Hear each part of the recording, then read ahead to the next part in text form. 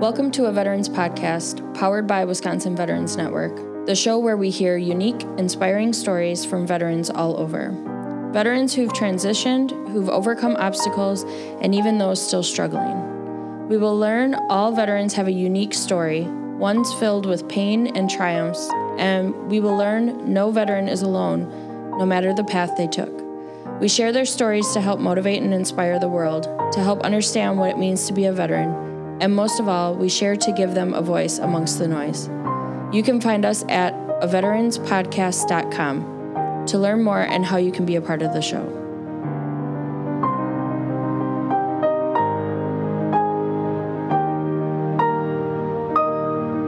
Welcome back, everybody, to a Veterans Podcast. My name's Kelsey.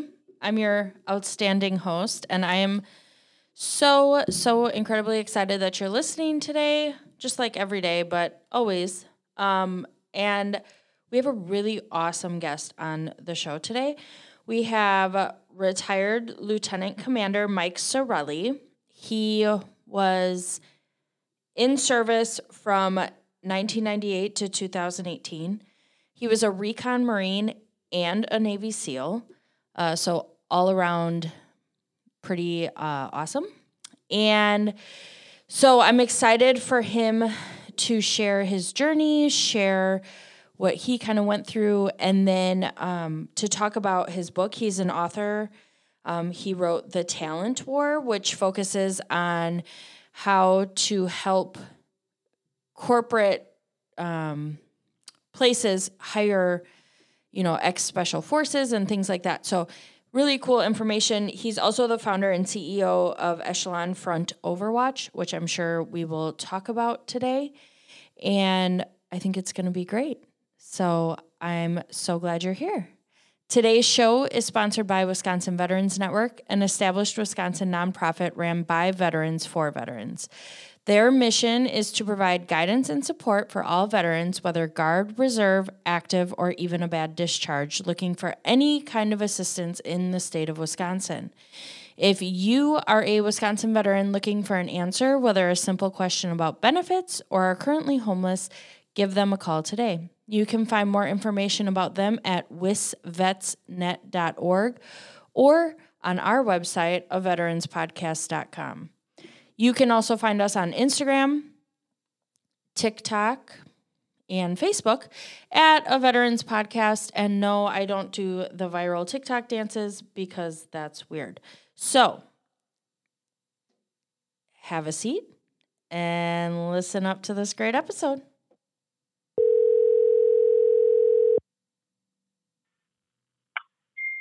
Hello? Hi, is Mike there? Yes, ma'am. Hi, Mike. This is Kelsey from A Veterans Podcast. How are you today? I'm doing well. Thank you so much for being on the show. I really appreciate it, and I'm really excited to have you. I'm not going to lie. I'm a little nervous, though. Why are you nervous? I don't know. I've done a little research on who you are as a person, and I think it's a little intimidating, but I think I'll manage. I'm the easiest going person. Trust me, I was the dude that was never good at anything, so everything was a struggle to make it to the SEAL Team 6 was like just a constant struggle, and even staying there every day was a hardship. So, thank you for what you do and putting this good word out there. I know so many veterans need it. They just need a few words of encouragement, and that could be the difference in them making it or taking their life, unfortunately. Yeah, definitely. So you say that you struggled, but how can you struggle when you were a recon Marine and a Navy SEAL? Like, how did you get into all that? And how did you when you joined the military, was that your ultimate goal, or how did that all start for you? So have we started recording? Yes. I want to, let me turn the volume off my computer. Okay. Give me 1 second. Make sure that's muted. Okay, so I see your questions. Why did I join the military first? I think I joined the military like most kids do. I know some kids come from a military lineage, mm-hmm. and there's that family sense of pride, and they go in, they continue to serve. It's been reared in them from birth. I think, that wasn't me. I came from the Bay Area, California. I think it's because of Universal Studios and Warner Brothers and all the movies that I saw and all the books I read about the guys in Vietnam, Special Forces, Recondo, Force Recon Marines, and Navy SEALs. And I thought it was cool. And then when I met a guy named Staff Sergeant Ben Post, and he was a Force Recon Marine. I think I was 18 or 19 at the time. I probably weighed 130 pounds soaking wet. And here's this dude who's like 6 feet tall, to the hilt. He was humbly confident, smiled, was respectful and kind to everyone. People just gravitated towards him, to include me. And it just reinforced him, like, damn, that's what the military produces. Because I guarantee he didn't look much different than me. And I'm like, if that's what the outcome is, then I'm joining that organization. And I went on to join the Marine Corps and become a recon Marine like him, and actually a scout sniper as well. And do I love my country? Hell yeah, I love my country. But it was more the desire to belong to a group that you got to earn it. There's a poster the Marine Corps had, and on the poster, it was from, I want to say, the 80s. It has a drill instructor, and that brown Smokey the Bear hat. Yeah. In the face of a recruit. And it says, "We're not promising you a rose garden." And I thought that was the coolest thing, man. You got to earn the title. And definitely. I took my head from my ass, and I enlisted, and I never thought I was going to make a career out of it. And I couldn't, for those 20 years, view myself doing anything different. And then when it's the time of war, I just couldn't ever morally justify leaving the military knowing that someone else was going to go downrange in my place. Wow. I mean, that's cool to hear that story, because especially when you joined in 98. So it wasn't like there really wasn't a whole lot going on military-wise. So to hear like your inspiration was that poster, that's kind of cool to hear. I've seen a lot of so I did the Navy for 10 years, and the female Navy posters from way back in the day were really inspiring to me as well. So that's interesting to hear that. That's really cool. That's awesome. I'm going to have to...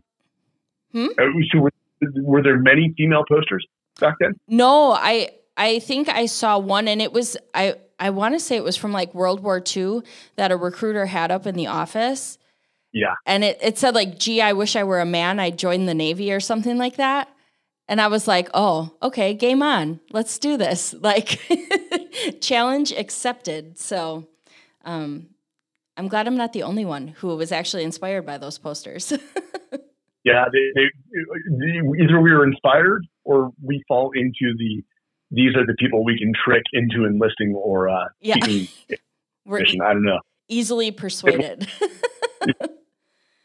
So then where were you on September 11th, and how did that impact your career? I know you kind of just mentioned that you couldn't see others going off to war and you not going yourself, but what did September 11th mean to you? So I was a sergeant in the Marine Corps on something called the Marine Enlisted Commissioning Education Program. One of the best programs in the military. They sent me back to school on active duty. And in fact, I had just returned from Marine Officer Candidate School, where I set 3 records, the highest leadership score ever recorded, had one of the fastest times on the O course, had my name up on the little record board, as well as the British Marine, I think they call it it's the endurance test, which very unique. And so I'm super motivated, get back late August, start my semester towards earning my commission so I can go off and be a Marine officer. And then on a regular Tuesday, I forget who called me, but they're like, "Hey, are you seeing this?" and I was a resident assistant, an RA, in a dorm, private dorm off campus.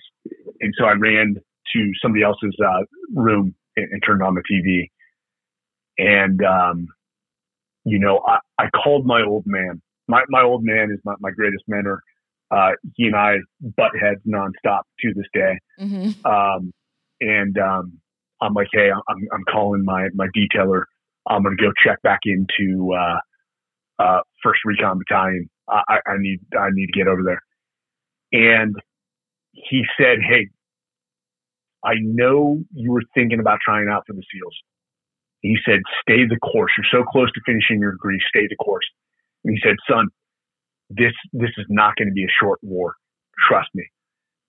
And he had served in the Army during the Vietnam era. Okay. And he was right.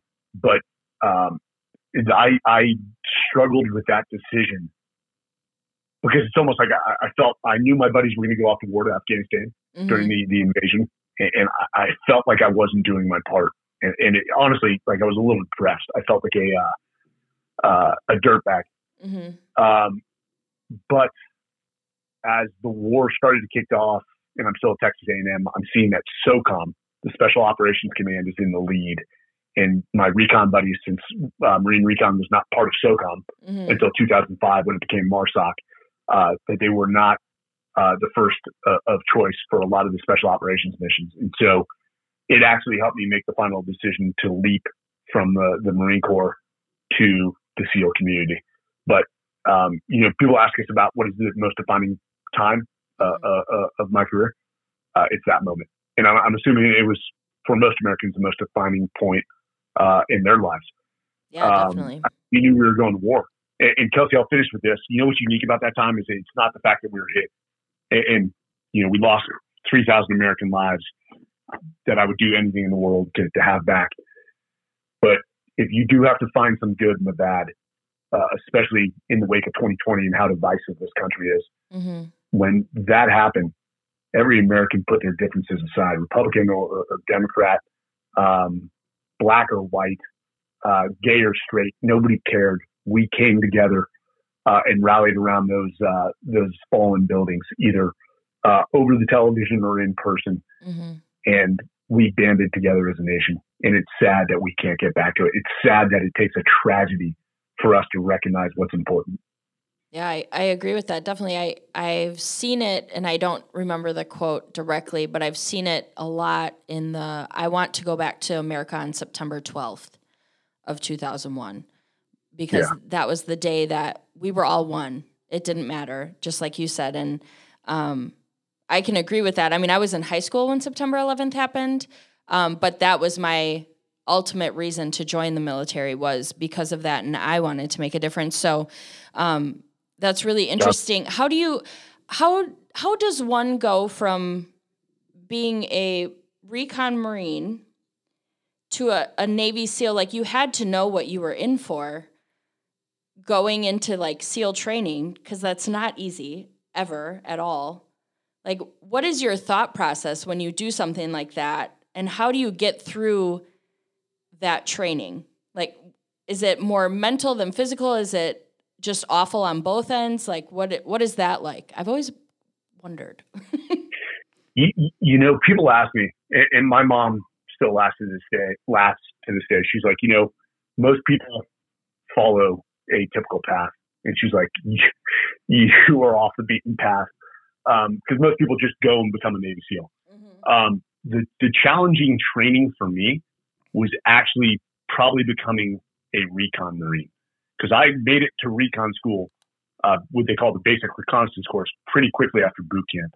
And so I was still very much, moving from an undisciplined young adult to going into very tough training. And the attrition rate for the basic reconnaissance course is extremely high. And so, making it through that was a struggle. I finished third or second out of like 30. Wow.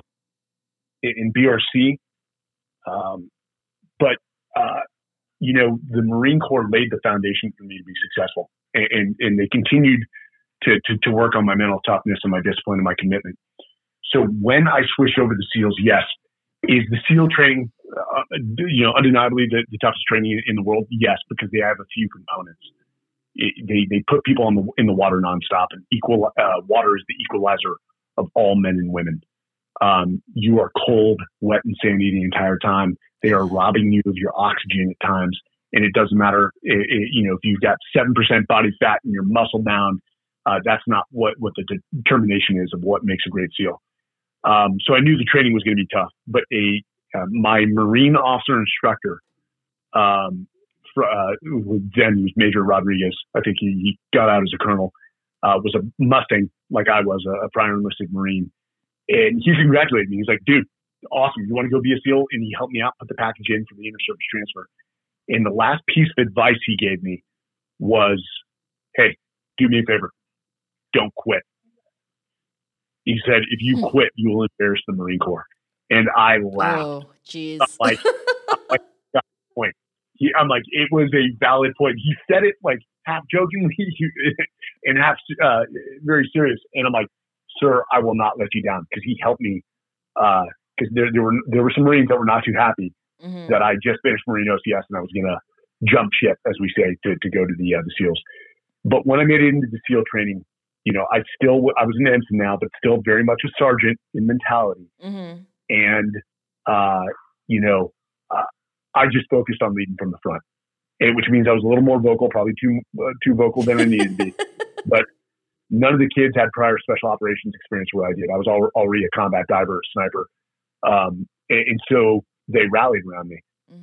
And if I could be that rock for them, I loved it. I mean, I had some studs in my class.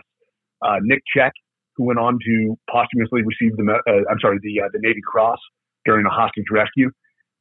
Dr. Johnny Kim, who became, he was a Silver Star recipient.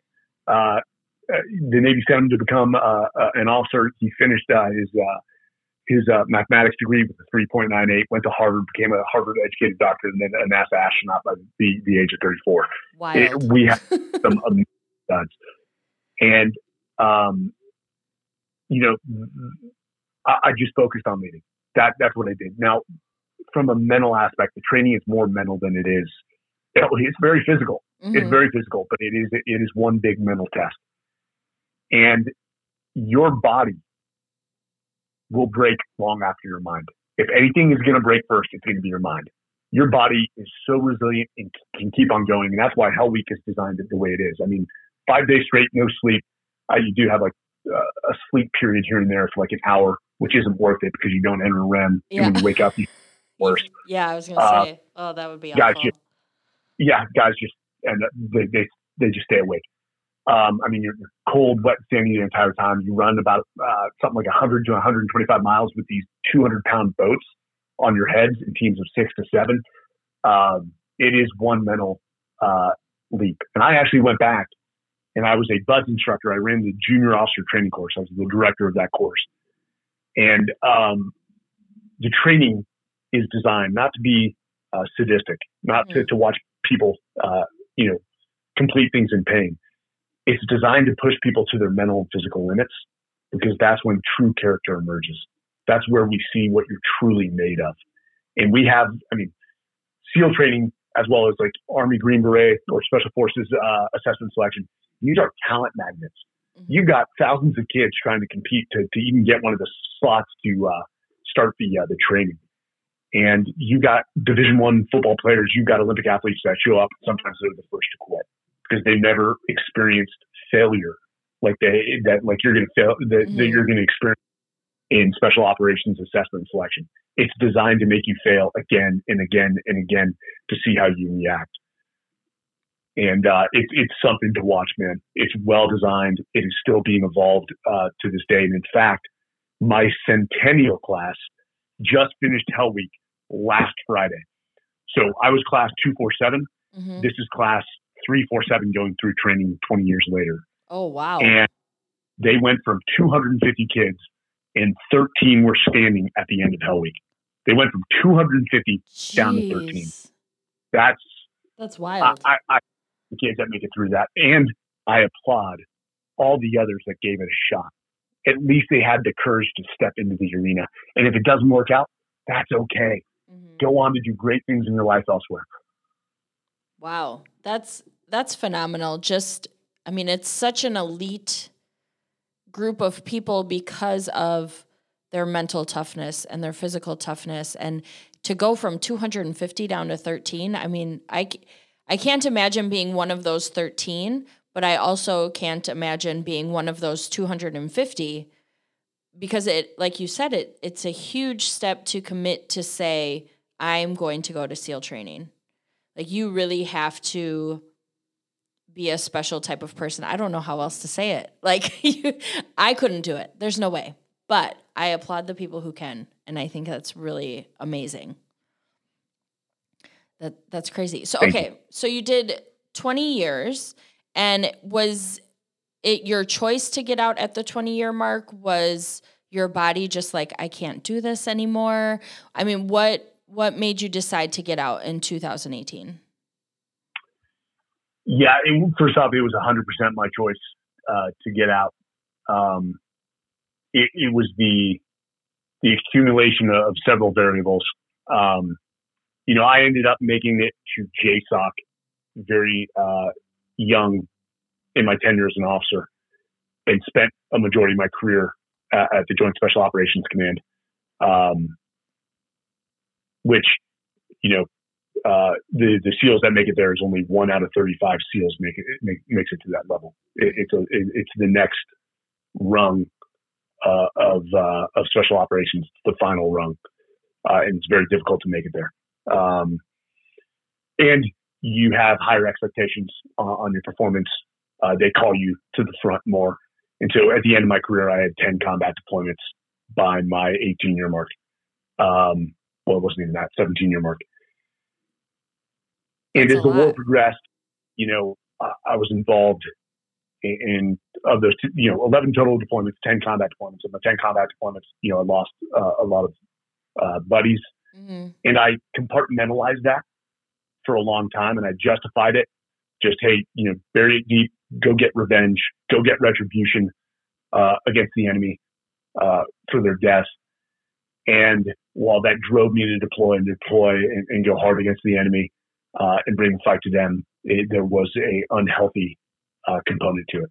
Mm-hmm. And as politics started to play into our ability to wage war against a very evil and determined enemy, I started to lose belief in what we were doing. Again, serving at the highest tactical level when all this is going on, but my guys and I were put into situations where we accepted a lot of risk, and right up to the White House at the time made awful calls that we ended up not seizing opportunities to bring the fight to the family. And I was with the Army component of JSOC as a troop commander in 2014 when we stepped back into Iraq against ISIS. The previous deployment, I was appalled by a decision that was made, again, because my guys were put in harm's way in a place that wasn't a theater of war. Mm-hmm. And that a lack of leadership at the highest level, people not getting along, resulted in the enemy, us not striking a blow to the enemy. And then I end up back in Iraq when the whole ISIS thing kicked off. We were amongst the first troops in, and it felt like we had handcuffs. And that was my final moment. I wasn't leading. I'd already been selected to take second in command of an assault squadron. I was one of the first in my year group to be selected as an executive officer. I was on a trajectory to command a squadron, to continue to promote, and it almost like it just happened. Like the pot just boiled over in one moment. And in Iraq, I woke up after a day in which we were close to an ISIS position, didn't have authority to do a damn thing. And it was like just one moment where I'm like, I'm done. Ugh. I'm done because I've lost faith, not in the military leaders, in my direct leadership.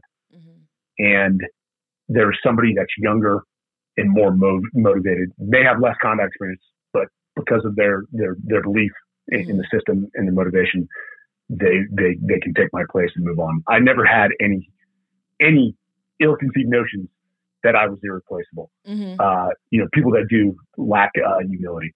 Yeah, I definitely. knew that I could leave the military, which is 245 years old, will continue to move right along without me. So it wasn't an easy decision because I felt like I was letting the other guys down, but it was best for what was me, and things in my life were starting to get out of balance. That's really a respectable choice. And I think, so I guess what I wonder then is, so you lived a very intense life, for lack of better words, high training and all these things. What did you do to prepare to leave that then? Because I feel like you're going at 150%, and then it's like, okay, I'm going to transition out, and that 150%, I feel like changed for me getting out of the military. So what did you do to prepare for your transition to like be a quote unquote normal person? Yeah. So after that deployment, I came back. I was supposed to take second in command of an assault squadron. And I said, hey, I'm done. And I still had 2.5 years until I retired. And they said, okay, well, what do you want to do? And they gave me my options of all these different military tours, and eventually I would come back to that command. But I'm like, no, I want to go to Texas because I was going through a divorce. She was taking the kids back to Texas. I said, I want to go to Austin, Texas. Bottom line, full stop.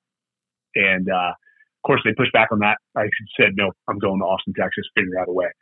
So they finally realigned a billet to the University of Texas Naval ROTC. And I was an ROTC instructor on paper, but let me make no mistake. They called ahead and said, don't touch this guy. He's on his own program. He's going to get his MBA.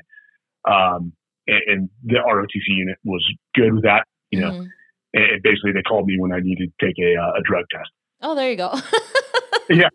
And I would come speak to the students every once in a while on leadership or those that wanted to go into EOD or SEALs.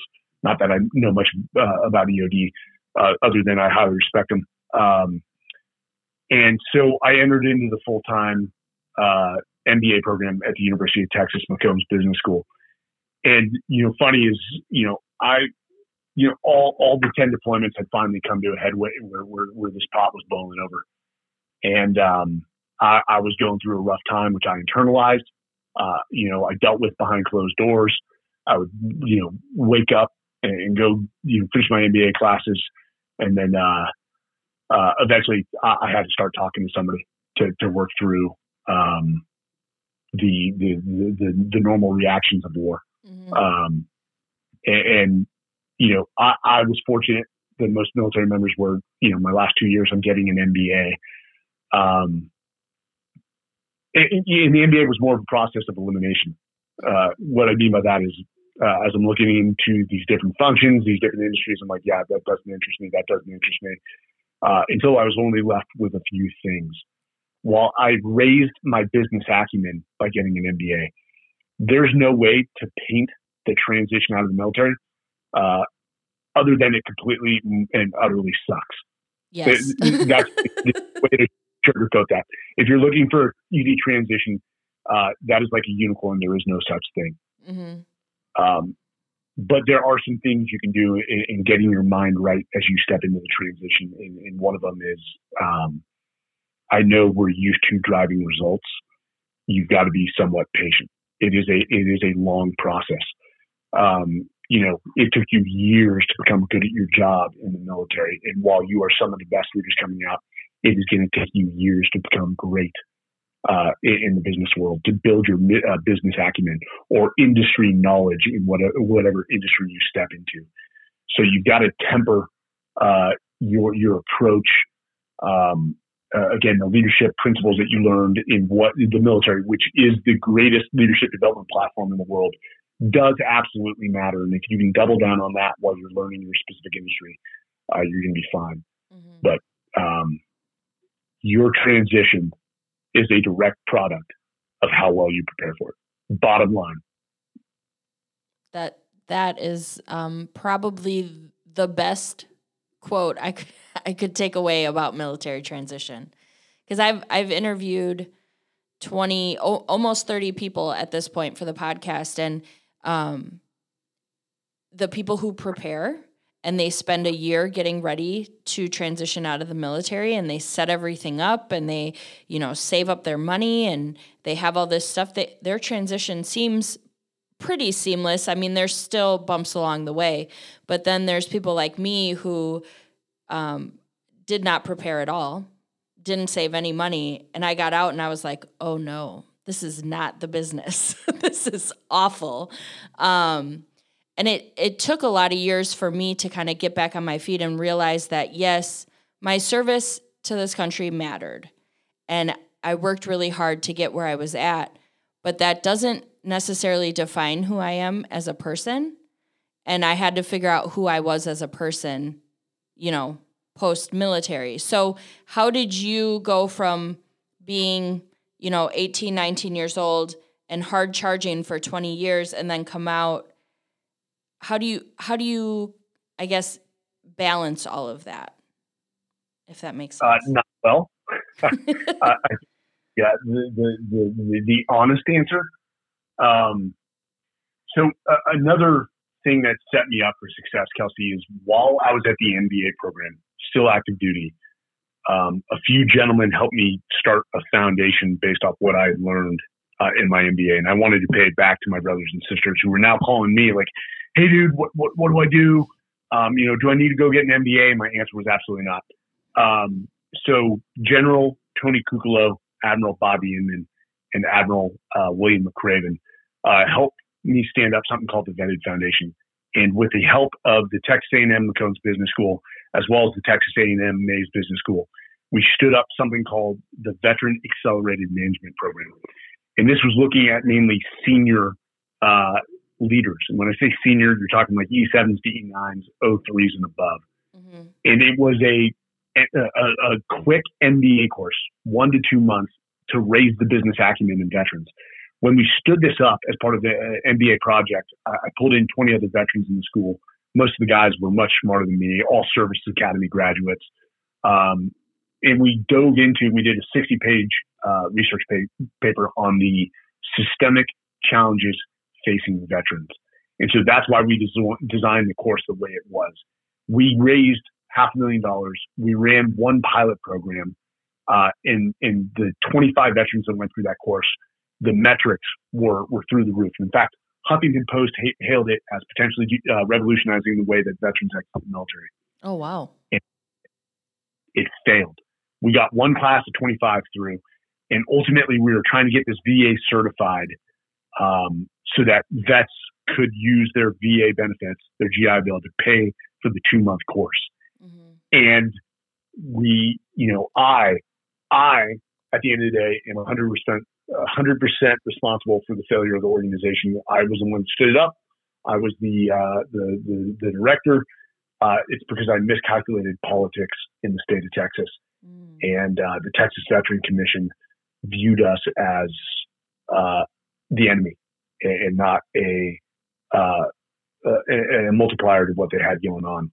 And so politics ended up killing us. Again, I should have known the battleground. Mm-hmm. I should have known who's who in the zoo and created strong relationships with those people in order to make sure it succeeded, but I did not. So my first venture outside of the military was a failure in which I learned so much and then pivoted and took the Vetted Foundation, the nonprofit, and turned it into a for-profit, which became a company known as EF Overwatch, which is a executive search firm that places very senior military leaders as well as non-civilian business leaders into senior management positions. And now that company, EF Overwatch, is being rebranded because of the success of our book, The Talent War. And so the new name is the Talent War Group. And we're placing veterans weekly into senior management positions in small to mid-sized companies. Kelsey, there is one thing you said where you took a job outside the military and you're like, oh, this is not it. Mm-hmm. I don't want to throw out numbers. I'm trying to remember what it was, but I think we found the statistic for a veteran coming out that there's a 95% chance that the job you take will not end up being the only job you take out of the military. You're probably going to move from company to company until you find the right one. Oh, I agree with that 1,000,000%. And they tell that, like, hey, don't leave your job within the first year. There's some truth to that, but there's also, if your company is so poorly led, get out of there. Don't waste another second. Go find a company with a great culture. Mm-hmm. So if you walk into a company, there's one of two things. One, maybe the industry and the job just doesn't, create a passion in you, mm-hmm. or maybe the leadership in that company is so god awful that it's a miserable environment. You're looking for something in industry and a function that does motivate you, but ultimately you're trying to, you don't take a job. You choose a boss. Mm-hmm. You're trying to find that culture, that company that like is just so positive, that replicates the great tribal environment that the military had. And if that is a window washing service and you're a general manager of a region, I don't care. Mm-hmm. It's because I like the people. We're all motivated. We're all trying to get better each day. And if you find an environment like that's I don't care how much money you're making. You're a lot richer than most people think. Definitely. So then, because I have read in military transition books, and I was looking for all kinds of inspiration in my first few years out. I've read that like higher ranking officers or higher ranking enlisted shouldn't expect to take on management roles in corporate America when they get out of the military, because you're essentially, yes, you have great leadership, but you don't know what it's like to run a company in corporate America. So your business that you have, the talent group, how does that kind of change that outlook? Because I firmly believe in what you're doing. I just don't know how to translate it to somebody who's listening, like, well, I'm trying to get a job in corporate America, but they don't, understand my management style, or they don't understand this about me. Like, what would you say to the veteran that's thinking that? So you said it in the question, that they shouldn't expect to take a senior management position in corporate America, the Fortune 500 or the Fortune 1000, which is, what most veterans put their resumes into, because, hey, they've heard of Apple, they've heard of Google, they've heard of Goldman Sachs, they've heard of, Honeywell.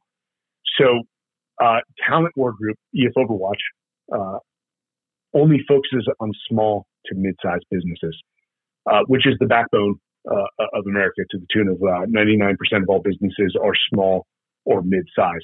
Now, small, I'm going to screw these numbers up, can be as many as 100 employees or up to 50 million. And then mid-sized businesses are up to 1,000 employees and up to $1 billion. So some of these can be massive companies, and they're mm-hmm. privately held. So when I did Vetted Foundation, where did I go to raise funds? Oh, I naturally went to all the Fortune 500s. And it was like in the back of my mind, I'm like, this is awful. Like, these people are dismissing that everything I've done, mm-hmm. and just giving me excuses of why I need to start lower in the food chain. And, I've sort of smashed that theory that, like, veterans can't come out and start their own businesses and be highly successful. I'm like, no, you actually can.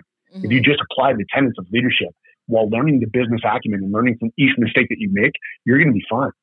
So the reason the Talent War Group places veterans into management positions is because we're focused on small to mid-sized businesses that put a precedence on leadership over industry skills, which, Google, who outspends their competitors on talent 2 to 3 times what their competitors pay, did a study over, I believe it was 10 years, it's called Project Oxygen, studied their best managers over a course of 10 years. And they wanted to identify what made those great managers so great. And they came up with 10 things. Industry or technical knowledge came in at number 8 within the last 3 most important things, or I should say the least important things. Mm-hmm. Everything that was important to a good manager was the ability to coach and mentor, to clearly define a vision and then lay out what needed to be accomplished to achieve that vision. People that could resolve conflict, good communicators, could create coalitions, build teams. If that doesn't sound like a military veteran, I don't know what does. Yeah, definitely. That's why small to mid-sized businesses are totally receptive to taking on these leaders who know how to build winning cultures, knowing that they can teach them the industry skills in a few months to a few years. Yeah, I mean that's huge. I think that's what every person or a majority of the people getting out of the military are looking for, the ability to use the leadership skills that they have gained in their time in service to help others. You know, I think we all join the military in some form or fashion to help. And so I know when I left, I felt like I'm not helping anybody anymore. What am I doing with my life? And I think that is a big issue among transitioning service members. I don't know. So as a company, I rarely work with Fortune 500s or major corporations unless I'm talking to senior leaders and like looking each other in the eye and we're completely aligned to what they want. And I'll tell you one industry I've totally stayed away from, and I'm just appalled because I was born in Silicon Valley, is the tech industry. They just are, everyone says they love to hire vets. Rarely does the corporate world do it or do it well. It's almost like certain companies bragging about how many veterans they hire, and they're like, "Oh, okay, what positions were the bulk of those hires?" Oh, it was frontline cashiers or baristas. Yeah, for real. Exactly. It's very condescending. Sometimes when you talk to some of these corporate leaders, they say, "Hey, Mike, you just don't understand," or "Hey, Mike, the business world isn't like the military. In the military, you can just tell people what to do and they run off and do it." And that's where I have to educate them. I'm like, you're absolutely wrong. I don't know what movies you have been watching, but leading 40 tier 1 SEALs who are smarter than me, who as an officer, I didn't even have a master's degree at that point. Like a couple of them had master's degrees. They have their own agendas. They're A-type personalities. They have their own solutions to problems. No, you know what? Leading those types of people is challenging, and you've got to build coalitions. You've got to provide the outcome or the end state that you want to achieve. You've got to make sure that everyone's rowing in the right direction. And I'm like, does that sound like the business world? And they're like, oh yeah, absolutely. I'm like, that's what the military is. So I do understand. And that's a tough conversation to have. It's a tough conversation for an E9 to hear that from a business leader who sort of, again, is shaping their perceptions about the military based off of what they saw in Platoon or Generation Kill. Yeah. And I think, unfortunately, while some military movies are really great and military shows are really great, I think sometimes that paints a bad picture for veterans to people who have never experienced life in the military. Because the last movie I watched was a movie that recently came out called Cherry. Oh, I haven't seen it. With the guy who plays Batman, or not Batman, Spider-Man. And he went to war in Iraq, did one deployment in the movie. It was a very combat-filled deployment. And then comes back, becomes a heroin addict, and ends up in prison. Awesome. Come on. Like, what percentage of military veterans does that actually align with? Maybe like 0.5%? Yeah. Not even one. That's an injustice to our vets, man. We've got to redefine what it means to be a military leader. Because here's another thing, Chelsea. People are like, well, strict discipline. I'm like, hey, I don't know where you heard that. Yeah, we're disciplined by nature. That's required for the job because it's very taxing mentally and physically. But actually, a lot of the leaders that I know and who I learned from, we led through love. It's because we loved our people so much. We loved and had such compassion for our people that we understood holding them accountable is defined by compassion, because we want them to be self-sufficient. We want them to do the right thing when nobody is looking. And we loved our people a lot more than we hated the enemy over there. And when you love your people that much, you're not going to let anyone mess with your family. So people just, it's hard for them to understand if they didn't experience it. Exactly. Definitely. So at the Talent War Group, then, do you solely focus on like job placement, or are you helping with like translating resumes? Because that's a whole nother issue in the world of military transition. I could write all day long about all the things I did in military terms, but sometimes translating those, it never translates correctly. So, do you focus on like interview skills, or what are the things that you're kind of focused on there? So we build such strong relationships with our company that the resume is a like speed bump that we get over very quickly. When I send a resume to a company, a mid-sized company owner or leader, and my sentence simply says, "Hey, you have to interview this guy for the position," they say, "Roger that, Mike." We're putting our credibility behind that person. Of course, they're not going to send the resume. We just send that for what I call a quick glance. But ultimately, they got to get them into the interview process. Here's the problem: when these vets today are putting in resumes into these major corporations, it depends on who's reading it. And George Randall, my managing partner of Talent War Group, and the co-author of the book, he was a vet, Army Mustang back in the 80s and 90s. He's been in HR and talent acquisition for over 20 plus years. He helped design the veteran hiring program at Hewlett Packard, KPMG. This guy has over 85,000 hires in his belt. We wrote this book because we know that the corporate HR space is fundamentally broken. I'll put it to you this way. In SEAL training, we don't send our B and C players, and there are SEALs that are not good performers. We don't send those guys to training. Do you know why? Because they would be so scared of letting talented younger people into the organization that they wouldn't select them. B players select C players. A players, people that are true leaders that are reading resumes, have the ability to recognize leadership when they see it. And that's why we don't work with most Fortune 500s. Is their HR reps, maybe the person screening it, maybe 24 years old out with a college degree who doesn't have much experience under the belt, reading the resume of a Navy lieutenant who led it up to, 50 people in some of the most austere environments. That's hard for a 24-year-old to translate. Yeah. So, and that's half the problem. Here's my suggestion to, and that's why George and I wrote the book. And the book is making waves. In fact, I just got an email. Someone's like, "This needs to become the Bible of HR and talent acquisition." And my only response was, "Man, that's great." But the best way to get into any company, if it is a Fortune 500, let's say you want to go work for Honeywell, is you need to start getting on LinkedIn, creating relationships with people in Honeywell. Request a coffee, request a phone call. It is going to be through your networking.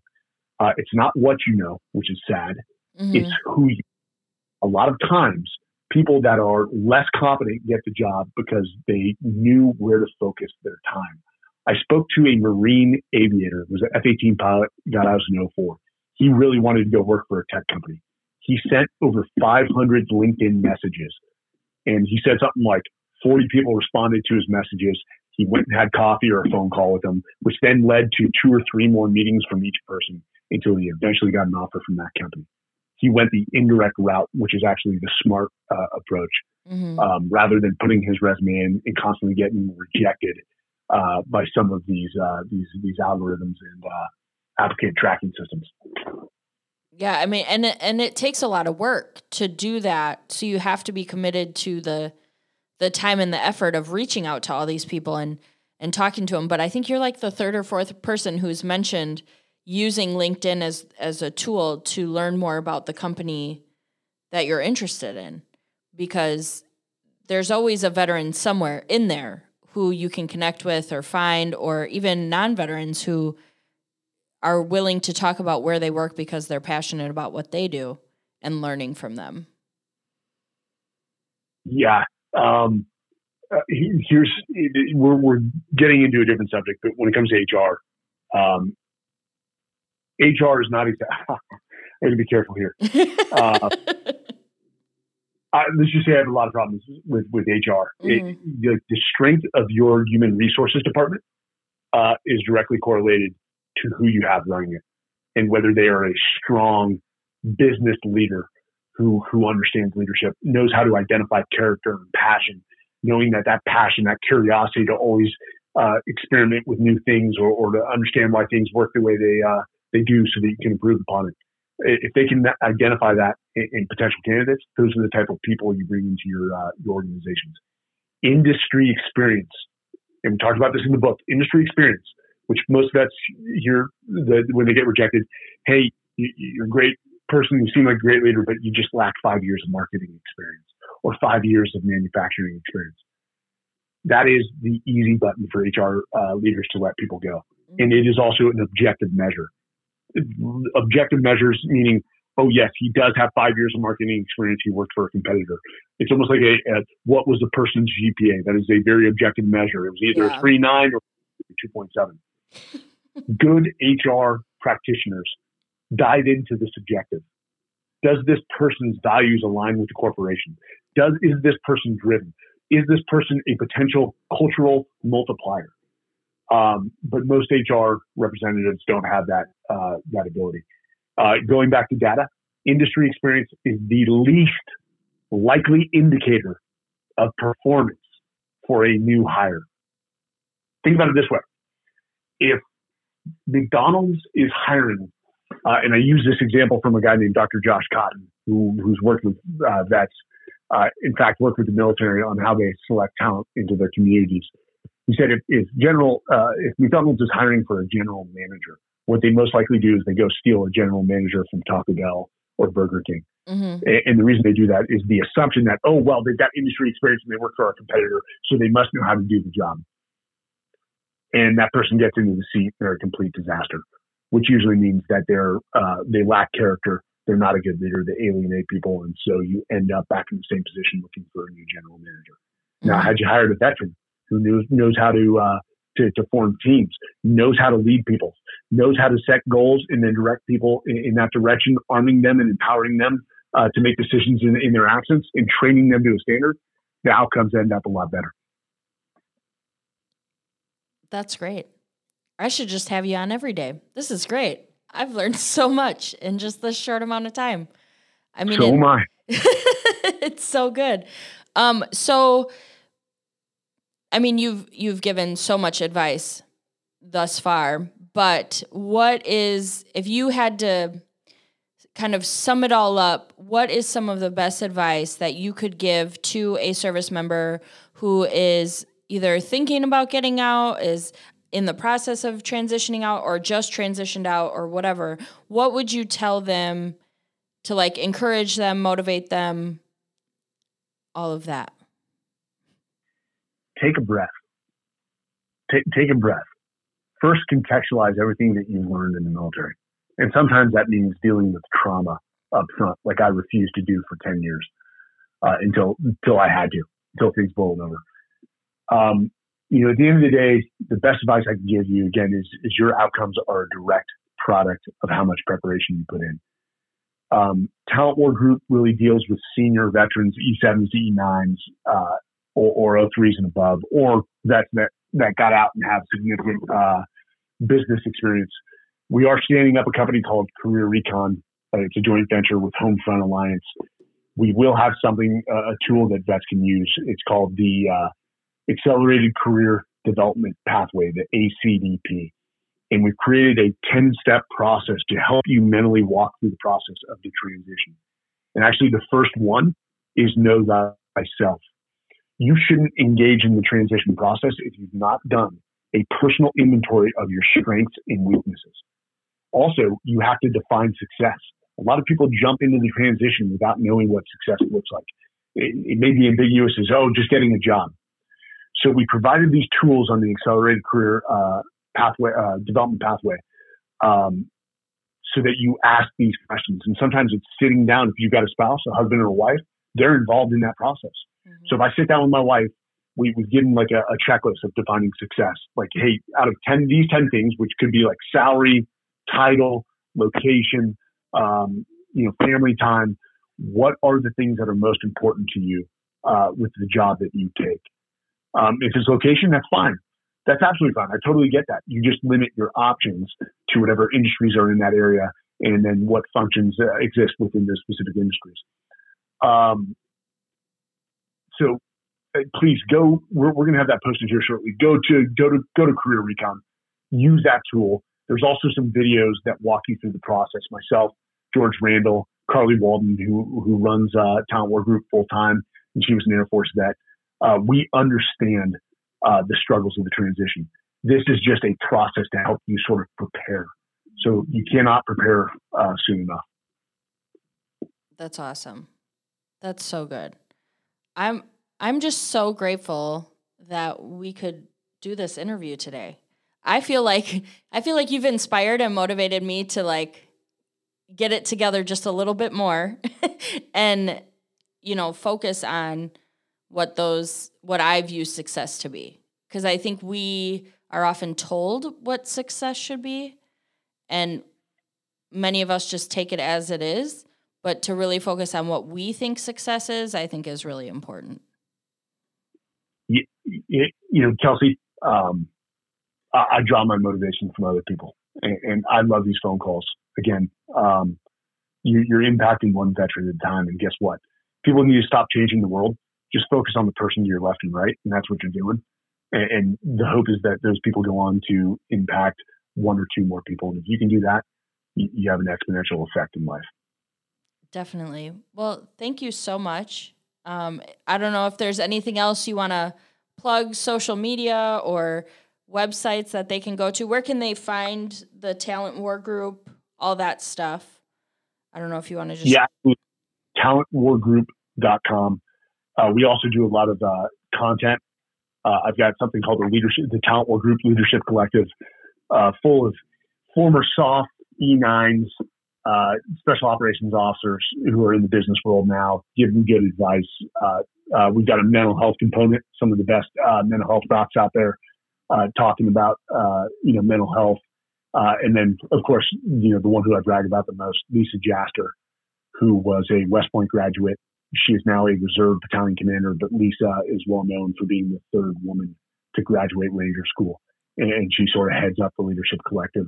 She's awesome. And all these people come in and speak to companies. So for vets to listen to them, they give better advice than me. Well, geez, I mean, that's a pretty high bar. So yeah, Lisa's pretty kick-ass, dude. That's awesome. Well, thank you so much. I don't think I could say that enough. I really appreciate you being on the show today. And I'm just going to take all this for myself too, and really evaluate and look at things from a different perspective. So I appreciate that. Well, Kelsey, stay the course, as we say, and let's link back up 1 year from now, and we'll exchange what we've learned, which I'm sure there's a lot of lessons and failures ahead of us, but that's life. Awesome. Sounds like a plan. Thanks so much. Yes, ma'am. Be good. All right. All right. Bye. Whoa. That was so cool. I don't know about the listeners that are listening. I don't know about you guys, but I feel pretty motivated, and I'm really grateful for Mike being on the show today. I'm thankful for our listeners. I'm just grateful.